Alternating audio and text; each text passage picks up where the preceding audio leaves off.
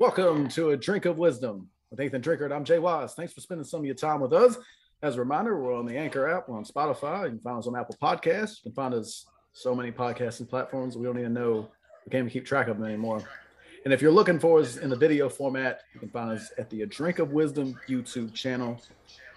And we're streaming live on the Colorcast app. With all that being said, Drink, great to have you back for another week of just outstanding broadcast excellence.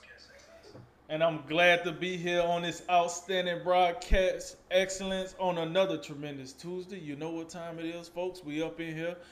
But before I start, I gotta ask you how everything over there with you and yours, man. Good, man. Moving along. How about you? Moving along. Yeah, speaking of moving along, let me get moving along. You know what it is. Another day, another dollar. We got to give the streets what they need. We see what they don't. Absolutely say what they want. Set your dinner plates because it's time to eat. And last but not least, let's talk some sports, baby.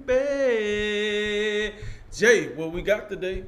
Drink, one technical issue real quick. Can you turn the volume down on your phone? I can hear my echo like pretty bad right now. Okay. If we could get the technical department squared away, would be great. And as you asked, this is what we have. We have episode 25 of season 3. We're going to recap week 14 in the NFL, preview the bowl season college football, and we're going to talk about COVID because why not? But like you said, I'm sorry, that COVID got me. But we're gonna start off with last night's game against two of the NFC's West best. That was the Arizona Cardinals and the Los Angeles Rams. We know what, for the most part, what we've been getting out of Arizona.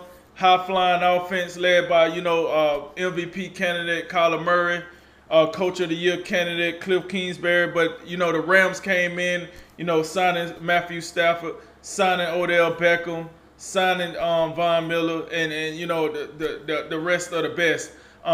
We knew these two teams would be like two of the three teams that we like to talk about at the top of the NFC race.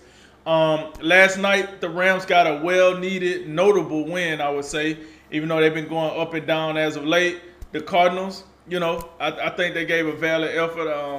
It was just one of those games somebody had to lose. So, Jay, with that said, we usually harp on three teams at the top of the NFC. Those three teams being the Green Bay Packers, the Arizona Cardinals, and the Tampa Bay Buccaneers. We always had the Los Angeles Rams as a fringe top team. Did the win last night put them back in the top of tier with the other three teams, or did that not move the needle for you last night? I think we had them for much of the year. We had them in the top tier, especially first half of the season. Then after all the trades and the Odell Beckhams and Von Millers of the world came over, then they had that 3-game slide. And that's when we really started. This does not compute. You can't continue to add more and more talent and just be worse. But of course, you get back on track against Jacksonville last week. No one's going to care because it's Jacksonville. But I think this was an important one because their first loss of the season, when they were actually, playing well, they lost to this Cardinals team at home. So I think, coming into last night on the road where the Cardinals now are just 3-3. I thought it was a big deal. Now I think what I was impressed about was the Rams got back to, not that their running game wasn't just above board Todd Gurley fantastic the way we've seen it in recent years. Sony Michel 20 carries 79 yards. That doesn't blow you away, but I came away impressed because they were able to get it established and it was effective enough to keep the Cardinal defense honest. And next thing you know, we got Matthew Stafford on the play action, and he's just dicing them up with Cooper Kupp, who just kind of does whatever he feels like. Kupp with 13 for 123 yards. I mean, just what can you do with that? Odell Beckham, it seems like he's getting more and more involved, getting more and more comfortable. Had a nice little slant route for a touchdown, 6 for 77. And then you can hit Van Jefferson on a deep ball from time to time. He can stretch the field. So I like what they got going. They seem to, slowly but surely be getting their stuff together on offense without Robert Woods. And they were a little shorthanded last night. They had some, I don't want to jump ahead too much, but they got some COVID issues with, Darrell Henderson, your starting running back. Your starting tight end, Higbee was out. Havenstein, your right tackle. So Jalen Ramsey not there for the defense. That's a big deal. But I really thought the Rams won this game because they were the stronger team up front. I think they were the better team up front on both sides, and that's not necessarily surprising. Um, Particularly when I mean, the Cardinals' run defense, I think is pretty putrid. They weren't terrible last night, but that's still something, an area where you can get them. And then on the other side, you know what time it is? It's the Aaron Donald show. Aaron Donald wrecked this game. This man had 3 sacks. He forced the first interception Kyler Murray threw with a little tip ball, and he was just a menace in the backfield all night. So I mean, that's basically what you have. You have the Rams with a better team up front. The Cardinals, from a statistical standpoint, were a little bit better. You know, total yards, passing yards, rushing yards, with Kyler Murray assisting them with what he can do on the ground. They were better, but then they were a little bit better on third downs. But they lost the turnover battle. They had 2 interceptions, including a fantastic play Leonard Floyd made early in the third quarter. And they had a couple more penalties, and they were inefficient in the red zone. They settled for too many field goals. And, when it was all said and done, I thought the Rams played a much cleaner game. You know, you look at QBR in this game, that's a Stafford is, for much of the year been leading the NFL in. He was outstanding in this game. He was flawless. He was back to this Matthew Stafford, who was front running for the MVP race for much of the season. And Kyler Murray just, 383 yards and adding 61 on the ground. I mean, that looks lovely. But 2 interceptions and a 36.1 QBR for him. The other thing I took away from this game is and I was thinking about it last night, especially when you take into consideration these two teams, and the big deal is now in the NFL with the expanded playoffs, only one team's going to get a bye, and whoever gets that bye gets home field throughout the playoffs. I really question in the NFC if that's really all that important, because in this particular matchup, both the Rams and Cardinals were unable to protect their home field. And I don't think of the Rams or Cardinals, those respective cities, as particularly tough places to play. That's not to be disrespectful. That's just how I see it. But then you look at the NFC as a larger whole. You add those other teams in there that we think are something to be reckoned with. You talk about Green Bay. You talk about Tampa. Let's throw Dallas in there just to do it. I don't think Dallas is a particularly tough place to play. Tampa, is that an elite home field? I'm not sure. Green Bay to me is if you look at a team in that shuffle, in that group of 5 teams that would really love to play at home field, and I think it makes a difference, it's probably Green Bay. But the Rams and Cardinals, in their head-to-head matchup, they proved they can play on the road. The Cardinals are an undefeated road team this year. Like I said, the Rams, it's not like they playing. It's not like they got the Chargers home fans coming out for them and they just outnumbered every single week. But it's still not an elite home field advantage. And then Tampa, not that they don't play well at home, but it's Tom Brady. I mean, they can win whatever. They can win on the road. It don't matter. So yeah, for this game in particular, the Rams, I think this puts them back in the conversation of those upper echelon teams in the NFC, at least for 1 week. Still got to be consistent. You got to finish out the season strong. But I thought they played pretty well. They were opportunistic. I like their red zone defense. And then overall, the home field advantage that we make such a big deal out of, I don't think in the NFC it really is going to turn out to be that big of a deal unless Green Bay is the team that comes out with the number 1 seed.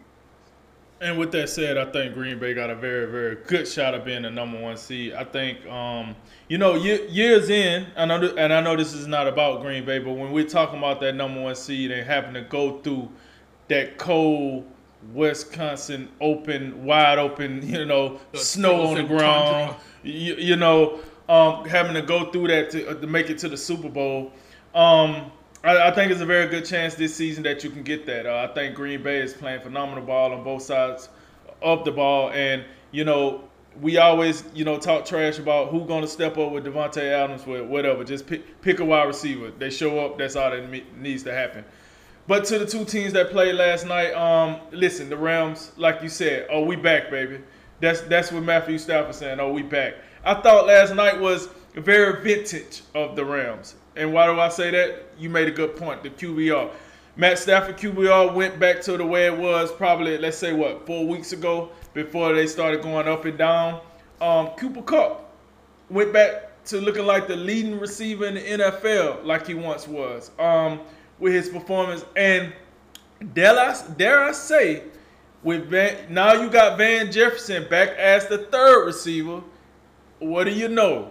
Now you got Odell Beckham seem to be fitting in quite well as the number 2 receiver with Robert Woods out. I mean, correct me if I'm wrong, but I don't think it's an argument there. Cooper's 1, Odell's 2, Van Jefferson is 3.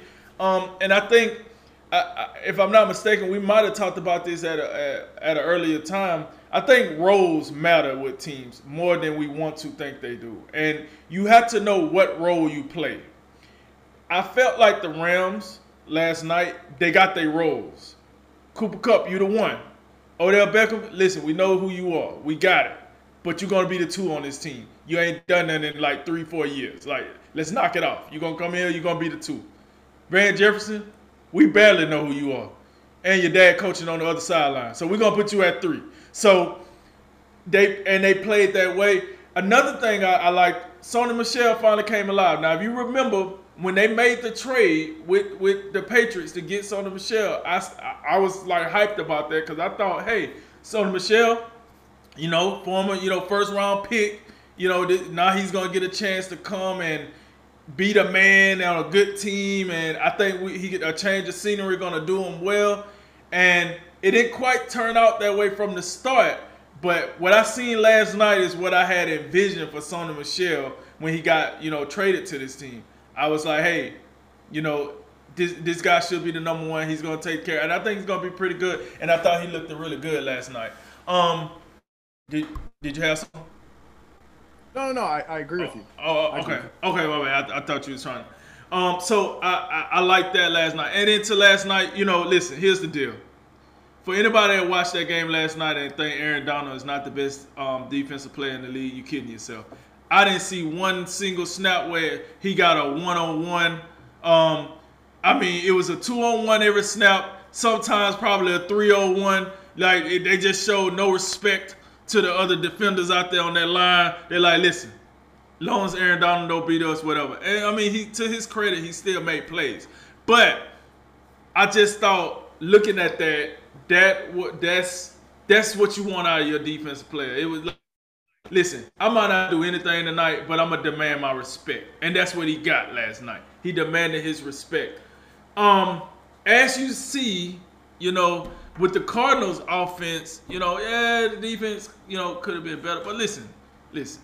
Sometimes when you play good on good, you're going to get beat. That's just what it is. I got it. It's the NFL.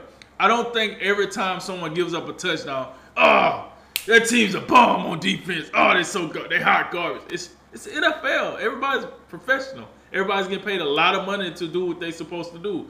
So it's going to happen. I thought, like I said in the lead-in, like, it was what it was. These are 2 of the most elite teams in the NFC. They happen to play in the same division. Somebody got to win the game. Somebody got to lose. Okay, I know it's the regular season. You can have a tie. But in the sense of the word, somebody got to win. Somebody got to lose. And it happens to be the Rams that won last night. But I tell you, Kyler Murray, man, he looked at every bit of an MVP candidate, I thought, last night.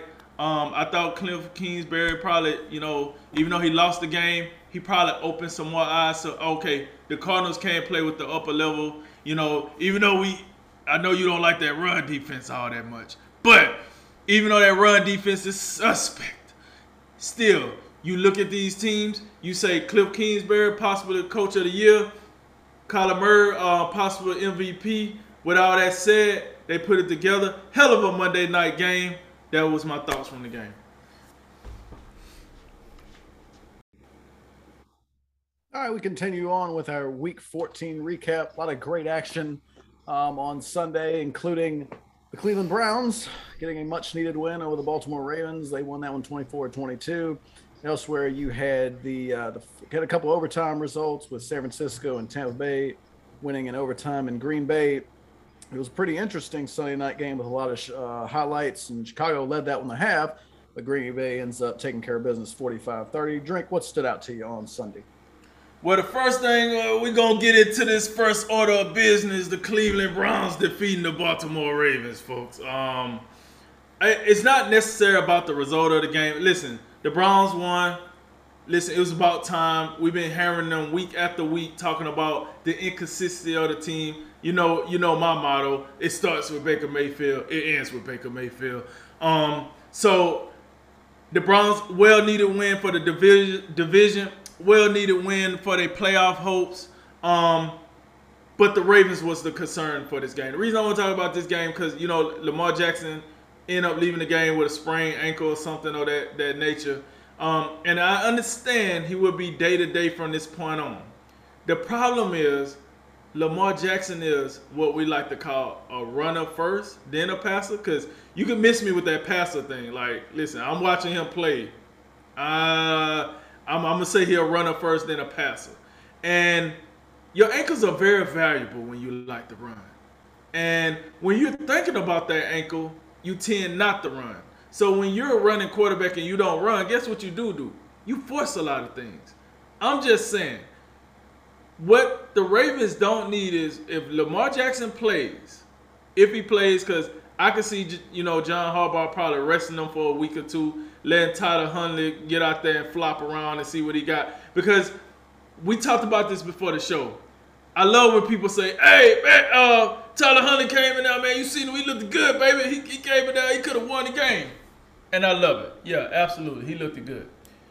Now, tell me what he looked like next week when the team actually have a game plan for him. If he looks good in that following week, then I'm more willing to say, hey, this dude is the goods. But usually,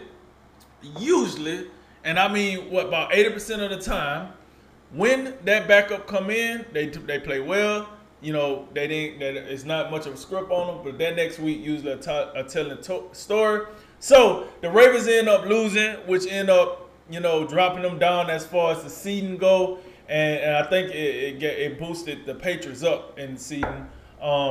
So that the whole AFC got affected, by that game. But I've been talking about how the Browns just ain't cutting it, and they finally won a tough game because I do think this is a tough game, tough divisional game.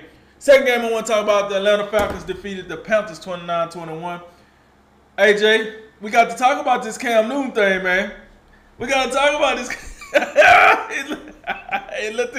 I ain't gonna lie, it looked all good. I'm back. That weekend we was talking, we was popping. Okay, look at Cam Newton, looking good out here against the Redskins. Against the Washington football team. Sorry, please don't ban me. He looked good out here against the Washington football team, and we talking. We're like, man, if Cam can keep this up, if he can knock that rust off, man, Carolina could be something. And he got benched for P.J. Walker. Yeah. Now, to his credit, he did come back out in the third quarter, and he was the starter in the third quarter. But listen. You got benched, Cam. You got benched for P.J. Walker. I'm sorry, that one gonna be a stain on the old resume right there. I don't give a rip what Matt Rule talking about. If you was as good as he say you were, then he wouldn't have benched you. So I don't care what he say after that. Hey, I want him to come out and clear his mind a little bit. This ain't no rookie. What are you talking about? This ain't no second-year quarterback. This dude used to be an MVP. Okay, cool. So that was a little concerning. I think the Panthers' goose might be cooked. I don't really see much coming. You can't lose to the Falcons like that. Come on, man. The Falcons ain't did much of nothing this year. Much of nothing. They got smoked by the Eagles, for God's sakes. Smoked by the Eagles. Obliterated by the Eagles. And we're not that high on the Eagles. So I think Matt Rule's work is cut out as far as the quarterback. I was joking before the show. I said, here come the Kenny Pickens show. They're going to go ahead and draft Kenny Pickens or Matt Corral or wait until the second round and get you some of that Carson Strong. Oh man, this quarterback class is off for this year. But They might, stick around to get one of those guys. And then last but not least, I want to, hit on Tampa Bay Bucks on defeating the Buffalo Bills and say, what in the hell is going on with the Buffalo Bills? My God. Where you at?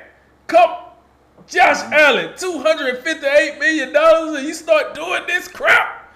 Like, what we doing, man? Golly. See, this is what I'm saying. Man, they every time they cut the check, here come this tomfoolery. They pay you, and then you don't pay them nothing. Listen, Leonard Fournette, right? Let me go ahead and give him his flaws, because I don't want to skip over this segment saying, all right, Leonard Fournette, I appreciate you, man.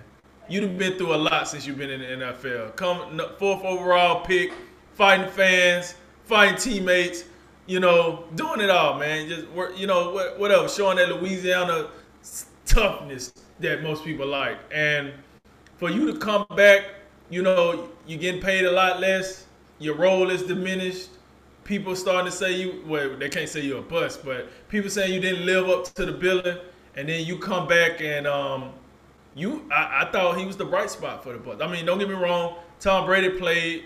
Tom Brady was Tom Brady. Threw some touchdowns. But I really like how Leonard Fournette, did what he did on the ground. I was like, yo, that's the dude. That's the dude Jacksonville drafted right there. That's him. That's Leonard Fournette right there. I thought he was fantastic. And I will give the Buffalo, switch back over to the Buffalo Bills. I give them this. They did fight back. They did get back in the game. It did go over to overtime. So I would give them something for the fight. But why do you have to fight? I don't understand what is going on with this team. You brought back every piece you needed to be a championship level team. Yeah, I got injuries. But hell, this is the NFL. Who gives it? No one cares about injuries. Go out there and win the game. I'm sorry. But when you're throwing these millions around, we need wins. We need the dubs. Come on, man. So those was the 3 games that caught my eye in week 14. What say you, Jay? Just got to get back in on Baltimore, Cleveland. Not that I really care about Cleveland at this point of the season, but I think Baltimore's done. I mean, Lamar Jackson now dealing with an injury. Baltimore was kind of, getting by the skin of their teeth for much of the year.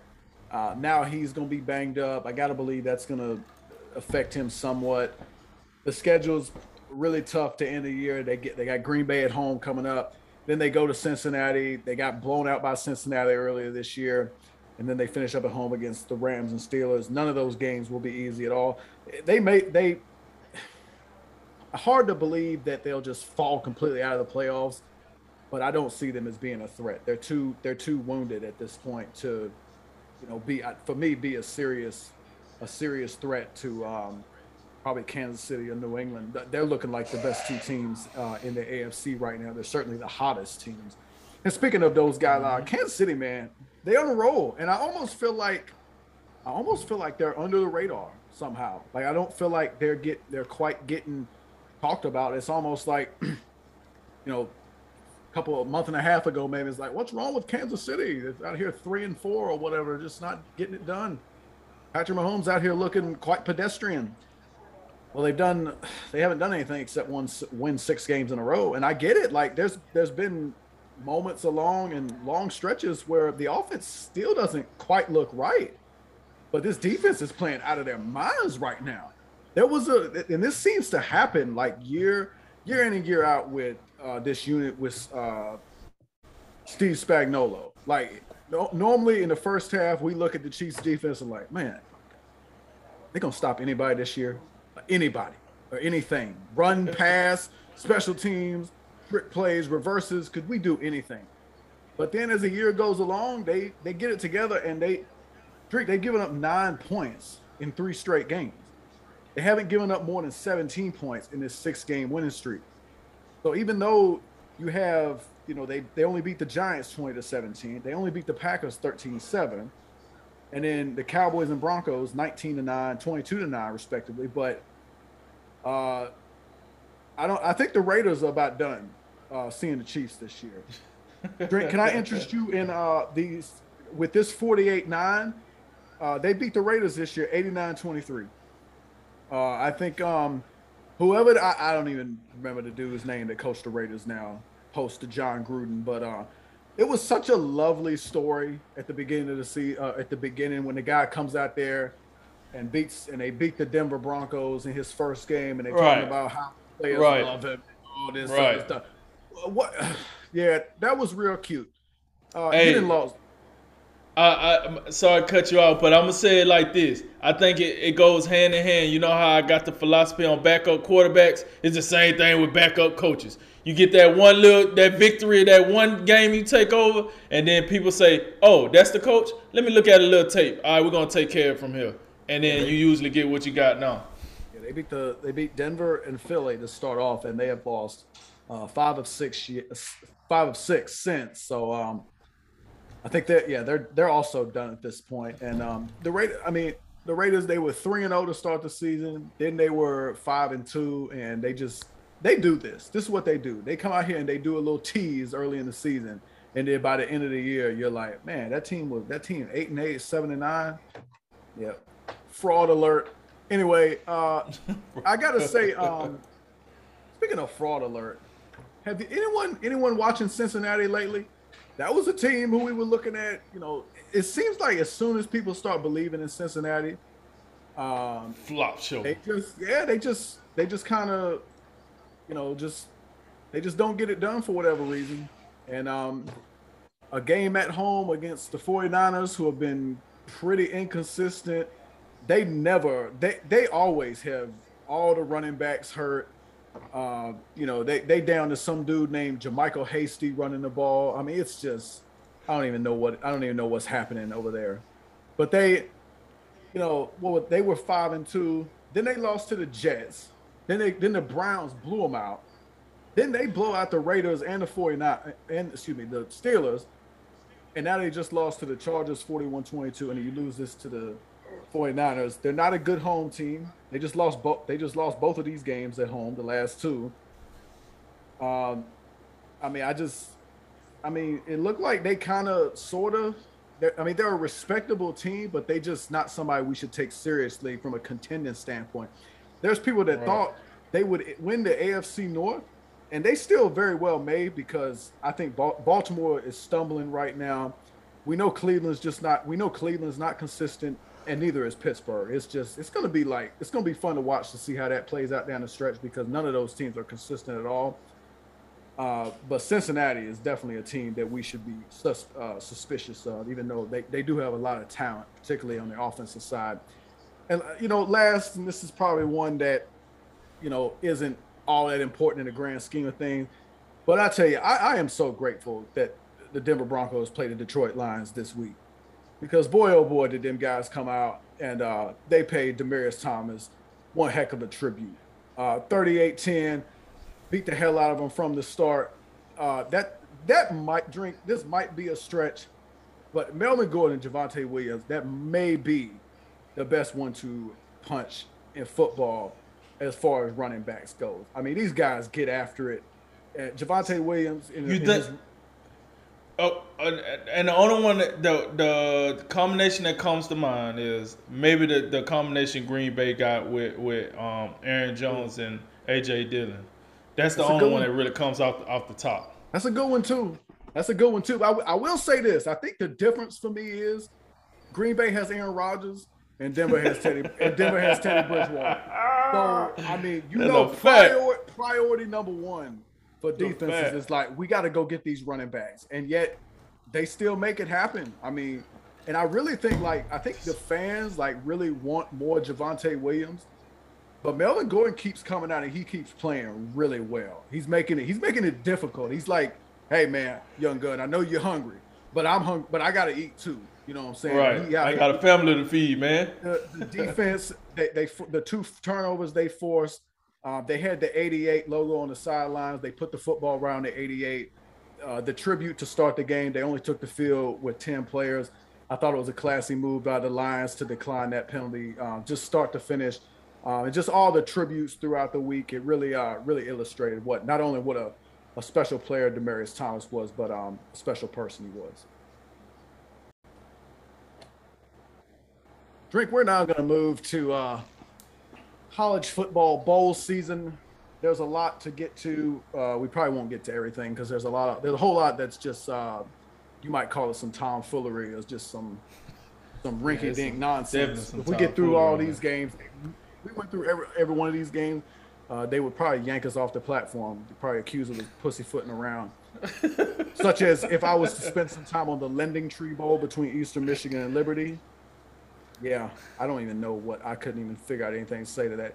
Anyways, a lot of action. It starts December 17th with the Bahamas Bowl, and for some reason, the TaxAct Texas Bowl is the last bowl game, not counting the national championship game, LSU and Kansas State.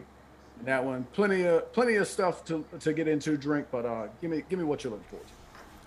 And before I get into here, full disclosure, we will not cover the playoff games because we consider the playoff games separate from these regular bowl games because of the significance of the playoff game. So just want to throw that out there.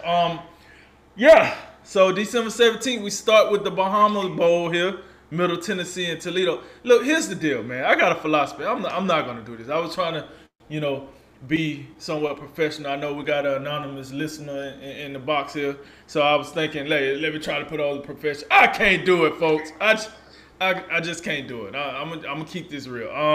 If half of these teams I never talked about one time this season, and I'm gonna tell you right now, the Jimmy Kimmel Bowl ain't gonna be the reason I talk about you now. I'm gonna mosey on down here to we'll start December 29th. I think it's a bowl game that I can deal with on the 29th. So with this Cheez-It Bowl, right? Clemson, a perennial powerhouse playoff team, year in and year out. Man, how far have they fallen? They are in the Cheez-It Bowl versus Iowa State. Woo! Can I get a quarterback for 200, Alex? Then you got the Alamo Bowl, Oregon versus Oklahoma, which I think.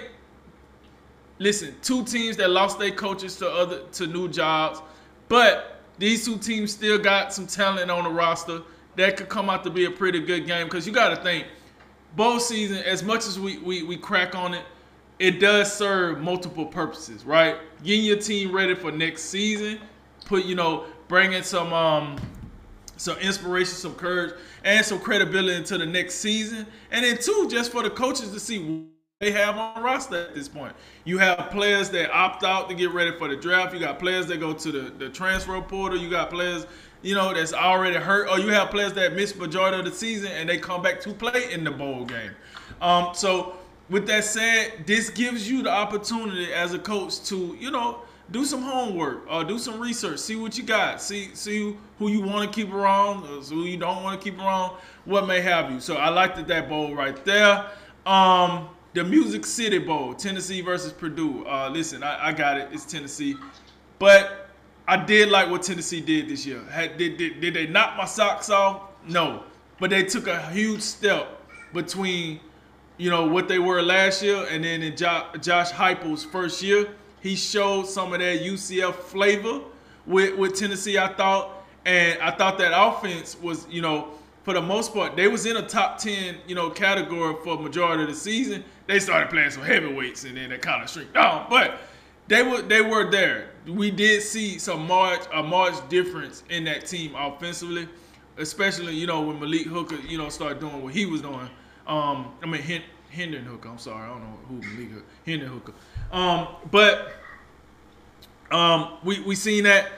So I am interested. And then Purdue. Listen, we talked about Purdue on multiple occasions this season. They came out here and just completely waxed Michigan State one week, and then we thought they was gonna be ready for Ohio State that next week, and that did not happen. That was a flatline. So Purdue, capable team of beating Tennessee. I think that's a game I'll be interested. Moving on to December 31st. I'm looking at this Tax Slayer Bowl. One of your favorite ACC teams, Wake Forest, here going against Texas A&M. the fighting, Texas A&M, the fighting Jimbo Fishers over there, Mr. $100 million himself. I'm interested in that Gator Bowl. I'm not gonna lie to you. Now, January 1st, baby, New Year's. That's when the fireworks really start. Let's go ahead and keep it real. I mean, and the reason I say that is because, once again, let me repeat, we're not talking about the playoff game. I know those games are on December 31st, but, January 1st is when we start getting the other New Year's Six Bowls. And the New Year's Six Bowls is what we wake up for. So, with that said, we start, and another thing I like about the January 1st games is we start getting the Big Ten versus the SEC. These are the two conferences that we look at as the two best conferences in college football, and then they start playing each other. It gets a little, shall I say, competitive, and we start making up things as these games go along. Outback Bowl, we got Penn State versus Arkansas. I think that's an evenly matched game now. Being that I watched both teams play on multiple occasions. So I think, Penn State with their defense that's been steady. The offense been rocky, but the defense been steady. And then I'm looking at Arkansas. Arkansas defense been okay. Offense, hit or miss, but I thought the defense been okay. The Citrus Bowl, Iowa and Kentucky. Listen, I know me and you, we like to give Mark Stoops his flowers for what he do at Kentucky. And I think he has built a hell of a program now. I think that's a top 3 program in the East of the SEC that just get overlooked. But then you got Iowa coming in. We gave, Kirk Ferentz his flowers. We actually, I speak for myself. I actually thought Iowa was a real contender when they was number 2. I said, Iowa, they fought some offense. They're going to be good this year. And Frisco, it was not. They end up losing every game that kind of mattered. And that's including the win against Penn State. Like I say, they say if Sean Clifford wouldn't have got hurt, Penn State would have won that game. Yeah, who knows? Fiesta Bowl, the first New Year's Six Bowl. Notre Dame versus Oklahoma State. Look, here's the deal, folks. When we start getting into the New Year's Six Bowls, these were teams that could have made the playoffs but did not make the playoffs.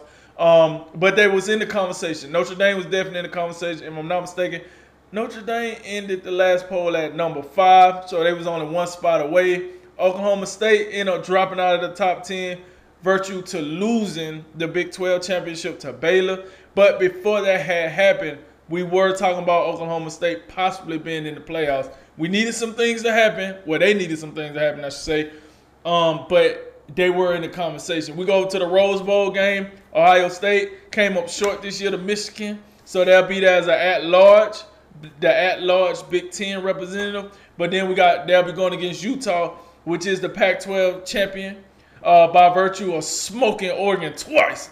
So I think that Rose Bowl game will be, listen, Utah wasn't never brought up in the playoff conversation. Ohio State was, but, if you don't play in your conference championship and you're not at least one loss, you're probably not going to make the playoffs. Usually that one loss team that make the playoffs, i.e. Georgia, as an at-large team, you got one loss or no loss. And 2 losses, the committee have yet to show that they're going to show respect to a 2-loss non-champion. And then the Sugar Bowl, we got Ole Miss here. Listen, man, shouts out to Lane Kiffin, man. He done made Ole Miss really relevant this year. I mean, Ole Miss hung around at least the top 15 all season, I felt like. Even with the losses that they end up occurring during the season, they hung around the top 15. Once they cracked the top 10, they stayed in the top 10. Just a wonderful season by Ole Miss. Lane Kiffin really deserved kudos for what he did with Ole Miss. He got Matt Corral. People talk about first-round pick. Said he was somewhat of a Heisman snub. A whole bunch of things. So Ole Miss they had a really solid season. I'm looking at Baylor, the actual Big 12 champion. They did beat Oklahoma State. So I think the Sugar Bowl, man, let me tell you something, man. I'm really ready for that. I'm excited about these New Year's Six Bowl games. And before I get up out of here, I just want to say I think this. First of all, like you said, the scheduling guy. We need to talk about who named these bowls. What the Tax Act? What are we doing here? What? The Tax Act. Well, I mean, we keep this up. We're gonna have a bowl named the Stimulus Bowl, the Stimulus Check Bowl. Who won it? Hey, don't worry, we'll play it in Washington D.C. That'll be the plan for it. So, with that said, that's what I'm looking at for bowl season. Can't wait for it. I can't wait to get into the topic when we actually talk about the playoff games. I have to get in on some of these names real quickly. The Tail Greeter Cure Bowl. Cure for what? Tail Greeter. How about the Cricket Celebration Bowl? What a celebration. South Carolina State and Jackson State. At least Dion, I guess Dion be there. Maybe that'd be something.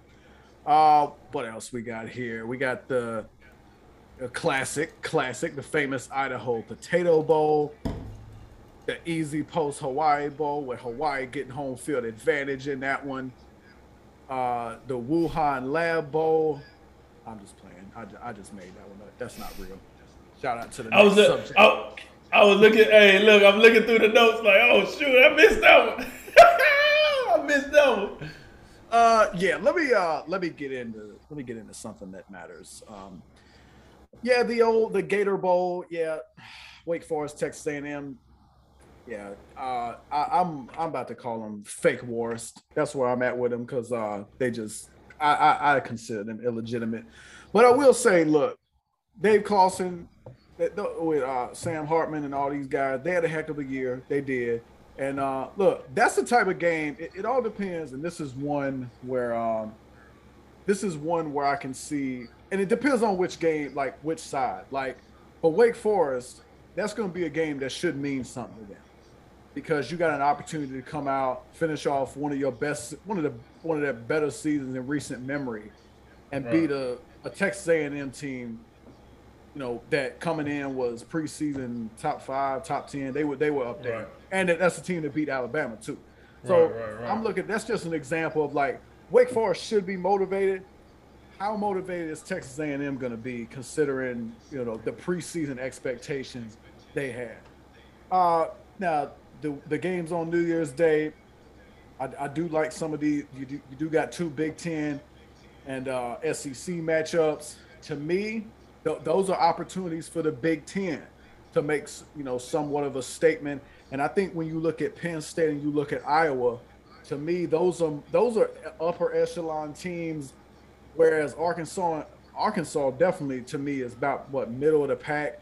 Kentucky maybe slightly above average. So the narrative for me out of those 2 games, if Penn State and Iowa come in here and handle business, good wins for the Big Ten. But, man, Arkansas and Kentucky get them. It's like SEC going to be out here flexing off that. We already got 2 SEC teams in the playoffs just because they that good. And now you got the little brothers down here, Arkansas and Kentucky, just whipping up on some of the Big Ten teams who I find it incredible that Penn State and Iowa were number 2 and number 3 at one point and played each other. And we thought it was a big deal. It turned out to not mean anything. I cannot get over that. But I got to say, just to go back to names real quick, I really miss when the Fiesta Bowl was sponsored by Tostitos Fiesta Bowl. I just think that has the most pure ring to it. It just made me want to pop open a bag right now with some salsa, get it PlayStation Fiesta. They just don't have the same ring. I do think that'll be a compelling game. Notre Dame, that'll be their first game under new coach Marcus Freeman. Oklahoma State, again, how motivated are they going to be coming off that loss against Baylor? The Rose Bowl, Ohio State, Utah. To me, that I don't know, man. If Ohio State come out there with the right mindset and focus, I think they're gonna roll. I think they're gonna roll Utah. I really do. And then there goes Baylor and Ole Miss. Baylor, the Big 12 champs. That's an opportunity for them to be the quality SEC team. And Lane Kiffin. And then elsewhere, a couple other ones that stand out too. I think the Alamo Bowl is a good one. That's worth watching between Oregon and Oklahoma. Those are two of the better programs in their respective conferences, at least for now for Oklahoma before they go to SEC. We don't know about how that's going to work. And then I think an underrated one. How about this Duke Mayo Bowl between who's going to be the best team in the Carolinas? It's going to be North Carolina or South Carolina. I just look at that one and just aesthetically, that looks like that might be one worth watching. Definitely a lot of stuff. If you like college football, you're gonna get a lot of it over the next 2 weeks or so. Oh yeah. All right, so to our favorite, well, maybe Jay's favorite subject. COVID-19, man, it's running wild in the NBA, man. We had the Bulls. I think the Bulls was like the headliners for a little bit. I'm reading the Lakers had to shut down shop. The Nets starting to shut down shop. Other teams are shutting down shop. Jay, what in the hell is going on with the NBA? And like, do this start to concern you that the season might be in jeopardy here? I just real quick, I have to read some of these headlines Okay. because this to me this the reason we're talking about this for the most part is the Bulls, the situation with the Bulls, because the Bulls have had 2 games that had to be postponed because they got like 10 people in health and safety protocols. Right. So that was kind of what I was looking at, just talking about that, because now we actually having teams having to postpone games. But if you look at the NFL and NBA ESPN pages, you just read the headlines. There's like at least half the headlines where it says top headlines are all COVID. And this isn't updated. When the Nets had 5 people, it's up to 7 now. Harden and Brown enter protocols. Nets list now at 7. Lakers cancel practice after positive COVID test. Oh my gosh, oh no. NBA officials expect COVID uptick into January. That's positive. No pun intended. NBA postpones next 2 Bulls games amid outbreak. Well, let's go over to the NFL. How they doing? Oh, OBJ, we talked about him in the first segment. Well, he's among 9 players placed in a COVID list by the Rams. How about Landry and Teller among 8 Browns put on the COVID list? WFT, that would be the Washington football team. Their COVID list has expanded with Fuller and Settle. I don't know who Settle is, but he on there. Chiefs defensive tackle Jones on COVID list. And Snead returning.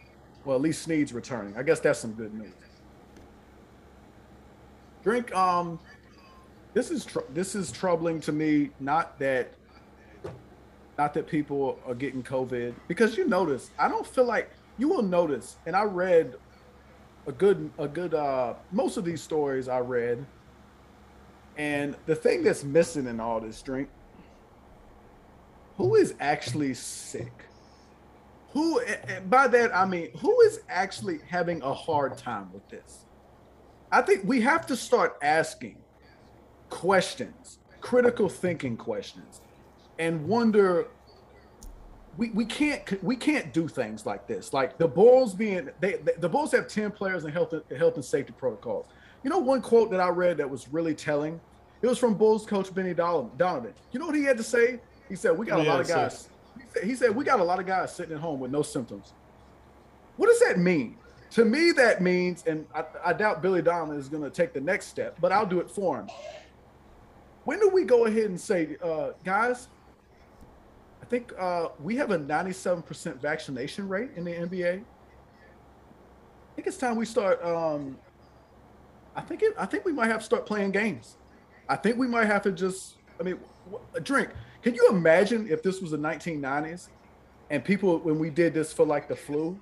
Oh my God! Because you know what happens, Drink. People pop up all the time, or they have in history, and oh man, dealing with flu-like symptoms. I hope he'll be able to play. You know what happens when you have flu-like symptoms? If you're good to play, you play. Can you imagine? What if the same things we do for COVID, we did for the flu? Well, I guess you can go ahead and pack up that episode of The Last Dance, because there wouldn't be no flu game. There wouldn't be no flu game, even though they cast some doubt on that game in that documentary. They did. But look, it's a legendary story, is it not? So yeah, I know it's. I don't know, man. We put this on YouTube. We might get thrown off the platform, but I think it's really time. If you're really serious about getting back to normal, which I mean, I've been dying for that. I'm just so sick of looking at people with their faces covered constantly. It just annoys me to no end. Now you got states left and right. You got California, indoor mask mandate everywhere. Oregon, indoor mask mandate, for everybody. New York, the mayor up there is so ridiculous. He out of office in like 2 weeks or whatever, and he just up there just literally pissing on everything. Don't give a flying, what? Just, I mean, doing whatever he feel like. Oh, I got a good idea. How about a private business vaccine mandate? That's a good idea, right? Yeah, go ahead and implement that. Frank, we gotta start asking questions that require some kind of thought. Every headline, and especially the ones that really get on my nerves, is the health and safety protocols. What does that even mean? Could we who tested positive?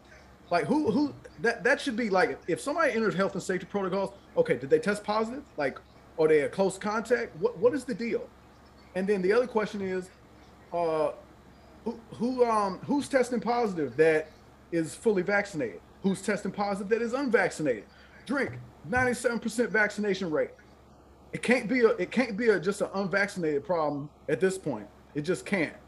So, I mean, I think we have to ask real questions, and we got to say, Drink. I mean, what at this point, I don't think an 100% vaccination rate is stopping this thing, because vaccinated people, they're getting it. They're testing positive. Now, I understand that they got a much better chance of not getting hospitalized, not having a fatal outcome. But I mean, Drink, these guys are in the best conditions of their lives, man. They the elite of the elite, physically speaking. I mean, now we got the whole thing with the NBA. They're gonna, if players ain't been boosted by Friday, then they're gonna have to undergo game day testing. Drink, I mean, this kind of thing can't continue. The virus ain't going nowhere, not at this point. I mean, I know we got this new variant and everything, but I mean, everything I hear about this Omicron thing is it ain't that big a deal. Right. I mean, and the thing about it, people may be transmitting it and all that, but no one's asking about, okay, who is getting really sick and who's dying. Nobody, especially among athletes. I ain't seen nobody die from it yet. And I know it's a lot deeper than that. But if we postponing games with vaccinations and boosters and they still doing the masks and the social distancing. The mask is a joke, by the way, in the NBA. How are you gonna tell me that the head coach can be out there with no mask if he's vaccinated? Monty Williams, I guess he ain't had the vaccine, but man, I haven't seen Monty Williams not wear a mask underneath his chin in at least a year. It is complete and utter theater at this point. We got to do better, man. We got to get back to normal, and the virus ain't going nowhere. Nah, I'm definitely with you again. I want to get back to normal ASAP. I want to answer a question though. One of the guys in our chat, the Say Hey JJ Kid, he asked a good question, and then, like, I want to expound on this a little bit because I kind of agree with him. LeBron recently, he either tested positive or he broke the protocol. Something happened where he ended up in the same safety and health protocol, and he had to pass 2 negative tests like within a certain time frame, and then he got to play. Do the other players not get this option, or am I like? Because that was a good point. I forgot LeBron even did that, but that's exactly what happened. So, do you have to be the face of the NBA to get that, or like, how does that work? Why don't I hear other players saying, I want to just pass, I can get 2 negative tests and I can be back on the court in no time? Because hell, Billy Donovan he's telling the truth. Like, these dudes just sitting at home playing video games. I can't do nothing with them because we got to shut down the gym. We got to go hire this cleaning crew. Make sure every inch of the court is clean. Wipe down the rims. Make sure the top of the backboard ain't got none of that COVID dust. And then, only then can I bring them back. So I want to know, why was LeBron able to come back in like 4 days? I think it was a pretty fast turnaround. If you test positive, that knocks you out for a set amount of time, right? Is that what we're saying? He didn't sit down the supposedly mandated amount of time. And I think JJ wanted the mic to explain this, but like, I don't know. I don't think he tests positive. I just think whatever the hell the NBA, like, this rule is so stupid. I get lost in the sauce on what's going on. But he did something. Either it was trace contact or something like that. And they found out about it. And then he entered the protocol. He was supposed to be in the protocol for 10 days. And then he got 2 consecutive negative tests within a certain time frame. And he was able to play like on a Friday. I remember the game where he was able to play. What I'm saying is, like you said, none of these reports are saying that, okay, these guys test positive. All it's saying is they're entering the protocol. Yeah. I think the public would do better if we knew more about what exactly that meant, because that means very little to me. Like that doesn't. Judging by that language, everybody that enters that, not all of them test positive. And if I had to guess, I'd say at least half of them don't. And that's just, Drink, what are we doing, man? Like, we don't do this for nothing else, Drink. We don't. No, I'm with you. Listen, you got me when you say go back to normalcy. Like, I'm tired of wearing a mask, but I'm vaccinated. I guess I am due to go get the booster here. But that's the problem right there. Like, and I want to know because this won't end, Drink. Like, you go out and get that booster, and I'm sure at some point, like, the Department of Defense will come down and they'll just whatever the CD says, they'll just nod their head and be like, oh, okay, we'll follow the science, and just, hey guys, go get your boosters. What is the 4th shot going to be called? Is it going to be the booster to the booster? What you going to call it? The closer? No, you're not. This is silly at this point, Drink. This isn't science, man. Something tells me that it's gonna be called quad something. Quad. I don't know. Quadricene. No, like, listen, I can't disagree. I can't disagree. I mean, I remember like maybe 6 months ago we was having this conversation, and I was trying to be careful because I'm like, I don't want people to believe that we don't believe in the vaccine, or we don't care that people are getting sick and this, that, and the third. But at this point, it's like, come on, man. When you have coaches out here pretty much saying, listen, my players, it's nothing wrong with them. I literally got to tell these guys that's getting paid millions of dollars to play the game they love, hey, so-and-so might be positive, so we got to shut down the gym. Was you with him? Yeah, coach, I rubbed his shoulder in the locker room. Oh, well, you got to go. Oh, yeah, coach, we was playing grab ass. All right, you got to go. You know what I'm saying? Oh, hey, coach, his son played with my son. He beat him in chess, but he was so mad, he spit on the floor. All right, get him out of here. Like, this is like, that's where, like, I'm getting a little over it, is because, like you say, this has become the world's #1 excuse when you don't want to do something that you don't want to do. Drink, and that's what makes me... Before COVID, if somebody has flu-like symptoms and it turns out that they can go battle through it, they play, right? They play. Now, what about that, Drink? Does that mean... No, and I don't think anyone like even cared or considered, oh my gosh, if so-and-so over here play with the flu, he might come out here and breathe on somebody, and next thing you know, somebody else has the flu. We never did that, Drink. We never did that. And that was like, we had the flu shots and all that, but nobody was like in your medical records talking about, hey, I see you didn't get the flu shot this year. Well, are you interested in still being employed? No one said that. It's ridiculous. No, you're right. It's just I talk to my wife, me and my wife being, employed by the government. We talk about this all the time. Like, the work environments have just plummeted, because if I don't want to do something, I can simply say, hey, I'm not feeling well, like, I need to go get tested. I don't even gotta say I think I got anything. All I gotta say is I need to go get tested. And they go, hey, stay at home for like 3 days, man. Don't bring that mess back here.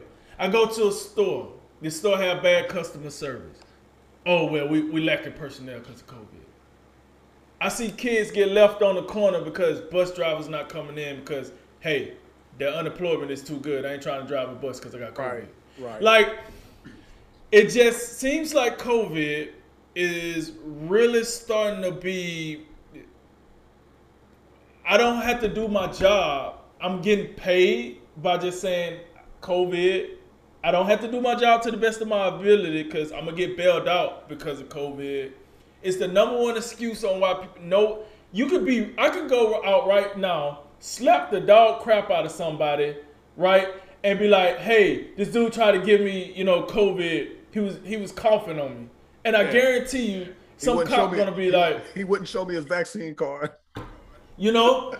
Cop be like, hey man, listen, you can't be coughing on people, man. Hey, you didn't show me a COVID card, man. Come on, man, you know better than that. Like, I can see that happening, and I'm like, oh, I just got away with slapping the skin off this dude buckets. You know what I'm saying?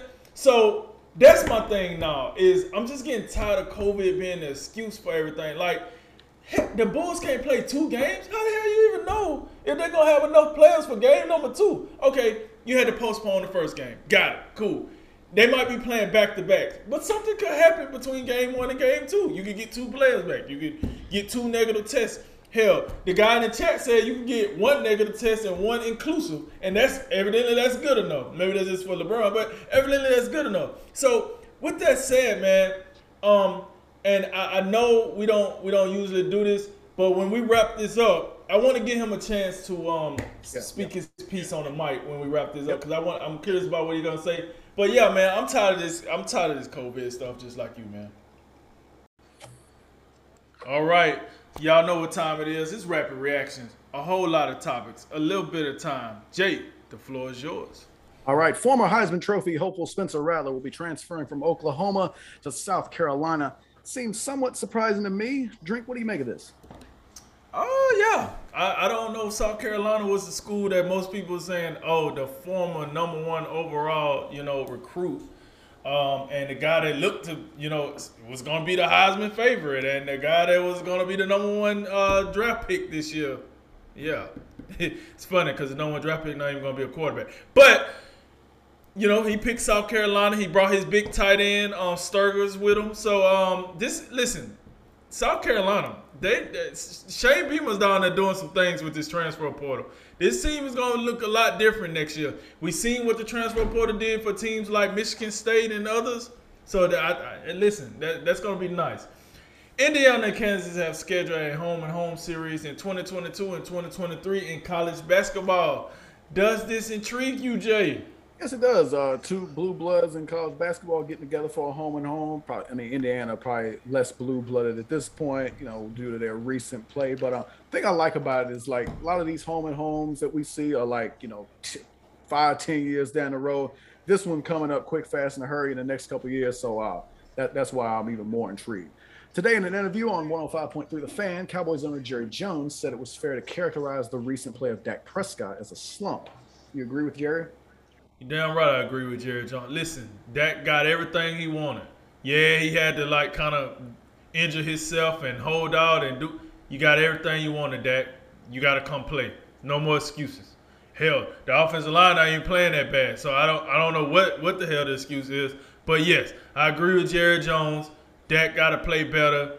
Then the Cowboys will play better after that. But listen, it's no excuse. You're not playing up to par. You're not playing up to the contract right now. 2 years. The 2-year, $50 million contract between the Houston Astros and ace-righted Justin Verlander has been formally approved by the MLB despite the current lockout. How did this happen?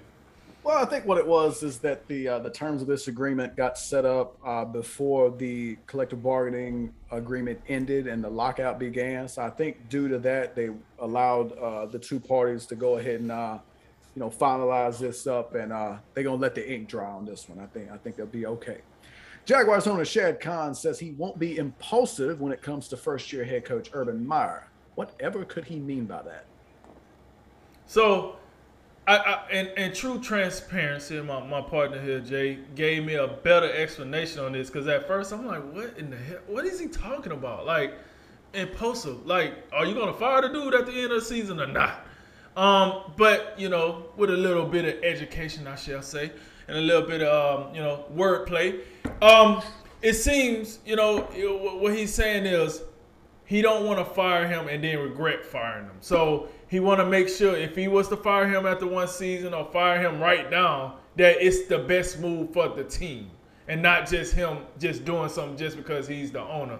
And I can respect that. I can't respect that. You want to do something for the team. However, hey, Con, I think you in one of those rare situations where if you got rid of him right now, I don't think nobody will blame you. Because this ain't about productivity on the field. This is more, listen, you got proficiency, you got conduct. This is in the conduct area. Urban Meyer is out here flopping around doing whatever he want to do. He don't even carry himself like a head coach. They ask him general questions about his offensive line, and his answer is, yep, yeah. Like, come on, man. Come on. I know some Pop Warner coaches that could have did better than that. So, granted, he's trying to do the right thing as the owner, but I don't think nobody blame him if he acts Urban Meyer right now. Florida State has extended the contract of football coach Mike Norvell for 1 year. His contract will now expire in 2026. You like the move, Jay? No, you said you made this comment on Clemson earlier, and I think it also applies to Florida State. Have the mighty have fallen. A 5-7 record will get you another year of a contract. They had no reason to do this. The dude contract run out in 2025, and it's not going to mean a thing. Drink if he come out.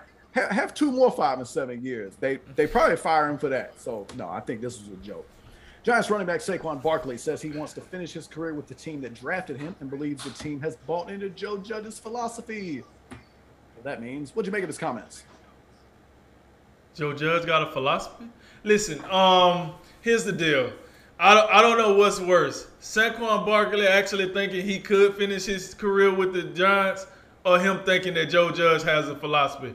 I'm going to go no on both of these. I think the comment is crazy because I don't think the Giants are even going to offer him an extension. I think they're going to let him go because he was hurt half of his contract.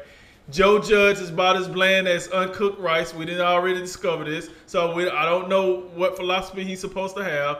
And I haven't seen the Giants just jump off the charts either lately. So that's what's that. So I don't know, man. I don't know what they drinking up in New York, but that ain't it. Oh, speaking of New York, the New York Mets have narrowed their managerial search to longtime skipper Buck Showalter and Houston Astros bench coach and Tampa Bay Rays bench coach Matt Corto. Who should the Mets hire? Yeah, the Astros bench coach was Joe Espada. That's my bust on that one. But I would actually go Joe Espada in this case from the Houston Astros. Been the bench coach for them since 2018. Been a part of a lot of winning teams. But I would not necessarily blame them if they went with Showalter because he's been around a long time. He's won Coach of the Year twice. And I think maybe for the Mets, if you think the Mets are ready and you want an experienced manager to lead them, especially with the signing of Max Scherzer, I wouldn't blame them if they went the safer Buck Showalter route. Golden State Warriors coach Steve Kerr had some fun with the media after last night's win against the Indiana Pacers by saying he planned to rest Steph Curry tonight against the New York Knicks. You thought that was funny, right, Drink? Yeah, but I wouldn't be surprised if Steph Curry ended up in the health and safety protocol at this rate. Listen, I mean, they dropping like flies, folks. They dropping like flies. It just came across my phone. Giannis in the protocol. He gonna miss the game on Wednesday or something. They saying So, listen, I'm just saying, man. You don't know. I wouldn't be surprised, man. That's all I'm saying. But yeah, it was funny. But now, man, with everything that's going on now, who knows if we will really see them tonight. Last one. We got the Los Angeles Lakers. We got the Dallas Mavericks tomorrow night, live from Dallas. Jay, who you got? Who you got? They say Luka Doncic will miss his 3rd straight game with a bad ankle. And with that being said, the Lakers better win this game, and I think they do. That concludes tonight's Drink of Wisdom. As always, like, listen, share, subscribe. Thank you for joining us. I'm Jay Wise. And I'm Nate the Drinker. And remember, make tomorrow better than today and make today better than yesterday. And you know what we gonna do. We gonna holler at you till next time, baby. Ladies and gentlemen, this is A Drink of Wisdom.